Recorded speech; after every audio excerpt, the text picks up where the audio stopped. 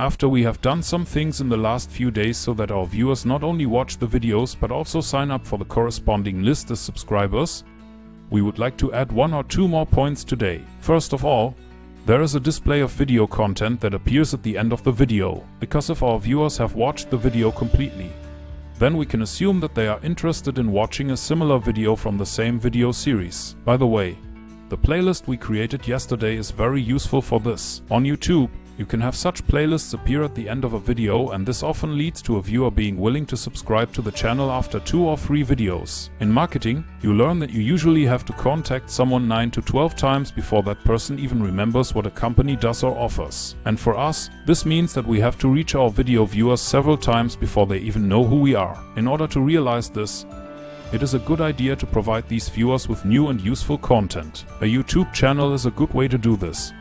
But we also use another way, and that is an email list. You can think of it as a sequence of emails with helpful content. In our case, interested viewers can sign up for it and they'll get an email in their own inbox every day. Although it is often said in marketing that email marketing is now outdated, the email inbox is still the first and central point of contact for many people. And you can keep reminding people that you exist with such emails in the long run. Because even if an email subscriber has already forgotten the name of your company, from which he may have received content a few weeks ago, he still has the opportunity to search his own inbox for the corresponding content. In addition, when subscribing to such an email sequence, you will be asked what the name of the customer in question is, and their name is always a good way to address someone in a personalized way. In our video credits, we also want to offer our customers the possibility to decide to buy our premium course. This is also easy to include in the video, and it will help our customers at least once to remember that there is such a thing as a premium course. As far as the functionality of this course is concerned, at least with our programming courses, there are always inquiries from interested parties. Since we point out in every video that we can be reached by email and the website is always linked in the descriptions of our YouTube videos,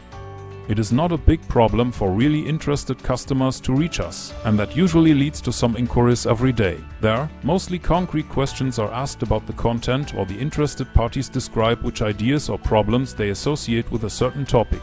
This leads to a very natural conversation, and you can talk to these people without seeming pushy or having to chase them. The prospects ask questions, and if you can provide helpful answers, you are perceived as an advisor and not as an annoying salesperson, which we like much better than trying to trick people into closing a sale. We will now try to include as many of the elements discussed in this video series as possible without being obtrusive, because one should not exaggerate the thing also, and often there are even advertising contents the potential customers even totally deter. Here in Germany, for example, there is a supplier of cereals who makes such aggressive radio advertising that I switch every time I hear his advertising. This manufacturer tries within the 20 or 30 seconds in which its advertisement runs to mention their own company name at least 10 times. This causes a clear allergy in me as a potential customer, and I will never buy one of his products. If you are from Germany yourself, then you know exactly who I mean, don't you? If you have any questions or suggestions about the content in this video, just send us an email. We always answer personally and usually within 24 hours. Until then, thank you for your attention and see you in the next video.